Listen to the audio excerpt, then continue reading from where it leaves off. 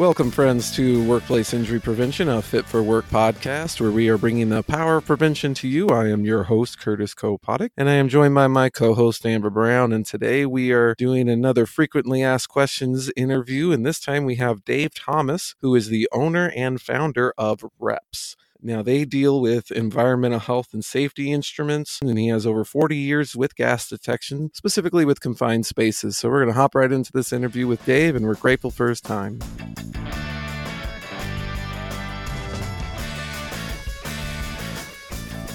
So thank you for joining us today, Dave, talking about a very specific area of expertise, but always good to know what ways in which people are being kept safe. So when it comes to confined spaces, how does OSHA define a confined space versus just a different location?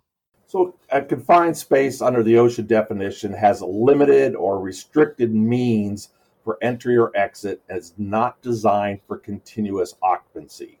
Those are the kind of things that, those are the main criteria there. They include spaces like tanks, vessels, silos, storage bins, hoppers, vaults, pits, manholes, tunnels, equipment housings, can even include ductwork and pipelines. A lot of different areas where people can be working that basically aren't an office or a building, or could they be in a building as well? Well, usually not just a building by itself, but a tank inside of a building, even something like underneath a lot of paint, fume hood type operations are sometimes a holding pit or something like that. That could be considered a confined space. Now, confined spaces aren't really the most exciting place to be, especially if you have claustrophobia. What made you want to get involved with confined spaces? So my background is mostly on the gas detection side of confined space working. I started with a company called Draeger that is a worldwide manufacturer of gas monitors, and then have been selling numerous of those over the last 40 years. So it was just kind of an industry I fell into actually right out of college, and have enjoyed seeing it evolve. When I got into this industry in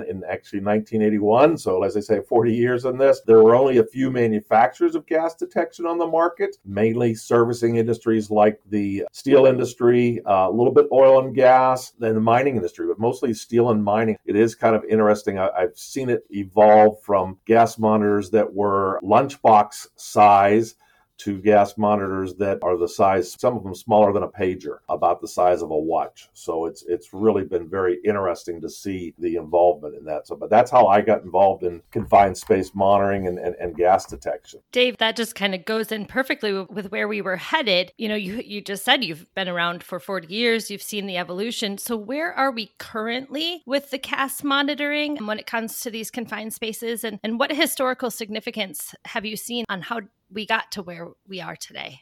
As I mentioned, prior to 1994, there were maybe 5 or 6 manufacturers of gas monitors for confined space. In 1994, OSHA changed to start requiring the monitoring of those spaces. And at that point, it boomed and all kinds of companies jumped into the industry. We were up around 35, 40 manufacturers. There's been a lot of consolidation. The market can't support that many players in it, but we've settled down. There's probably somewhere between 15 and 20 different manufacturers of gas monitors. When I first got into this, a lot of times it was only combustible gases and oxygen. So that was known as an LEL meter, O2 meter. We've evolved to, there's what's commonly referred to as a standard confined space monitor, which was oxygen, LEL, lower explosive limit, combustible gases, and carbon monoxide and hydrogen sulfide.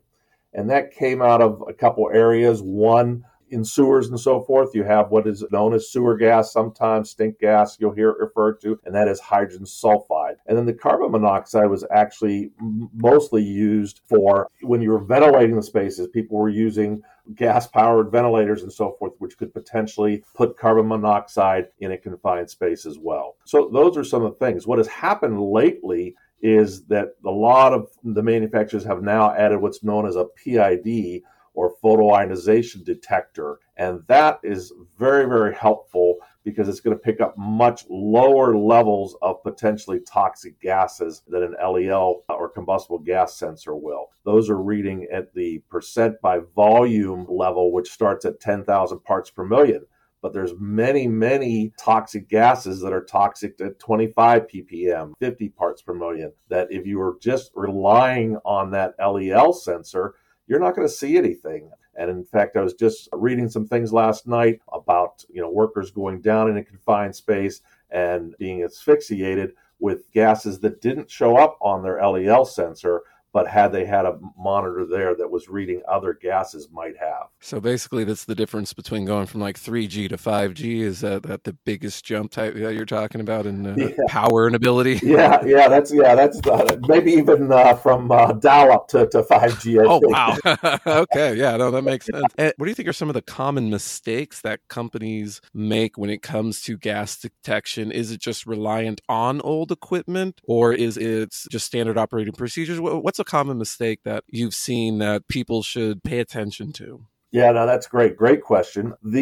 Most instruments now will have an internal pump in the instrument. So if you're going into a confined space, often that's 10, 20, 30, sometimes deeper in depth if you're going silos and so forth. The thing is, they usually drop a hose of some sort, an open hose, that into that confined space. And one of the biggest problems is, or two big problems. One, not waiting long enough for the gas sample to come up and come across the sensors in the instrument. And then secondly, I would say not monitoring at different levels. So different gases stratify at different levels. And so when you're doing confined space monitoring with a gas monitor, you always want to monitor at the low level, at the medium level, and at the top of the tank, because the gases could be different at each one of those levels. So those are probably the biggest thing. The second thing was just making sure your instrument is working correctly by making sure it's calibrated. The standard has pretty much come that you should bump a gas monitor before every use. That's basically applying some gases to it to make sure that your sensors are reading correctly, they're not dead, they're not working correctly, or they are working correctly. So don't bump it as in a percussive maintenance bump, but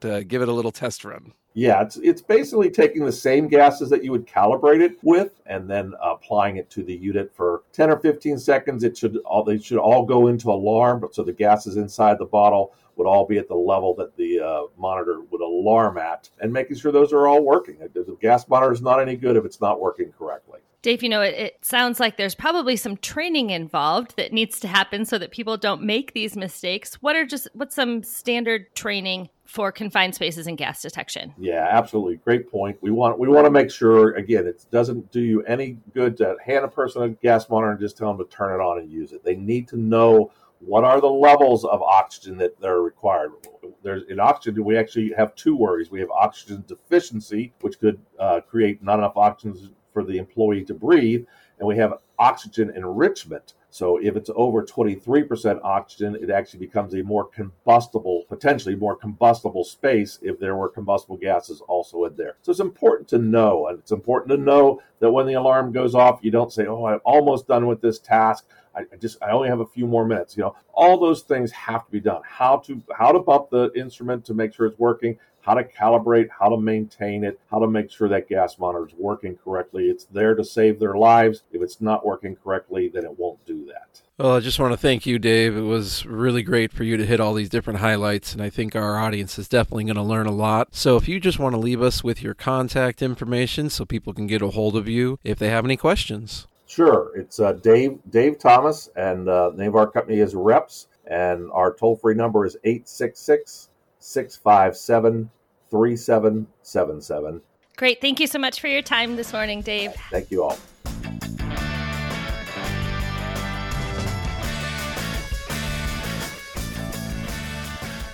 We really want to thank Dave Thomas for joining us today and giving us some hard hitters on gas detection in confined spaces and really answering those frequently asked questions. Something I found interesting was when he said that it's not necessarily the amount of gas that they're trying to detect, but how much oxygen is actually there, because that makes a big difference too. And you have to have the oxygen part of it in as well. So thanks again to Dave, and thank you for listening to this frequently asked questions episode of Workplace Injury Prevention, a Fit for Work podcast. We are bringing the power of prevention to you. Please like and subscribe on Apple Podcast or wherever you listen.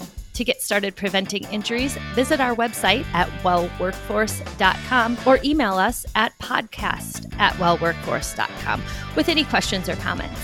And remember, prevention improves lives.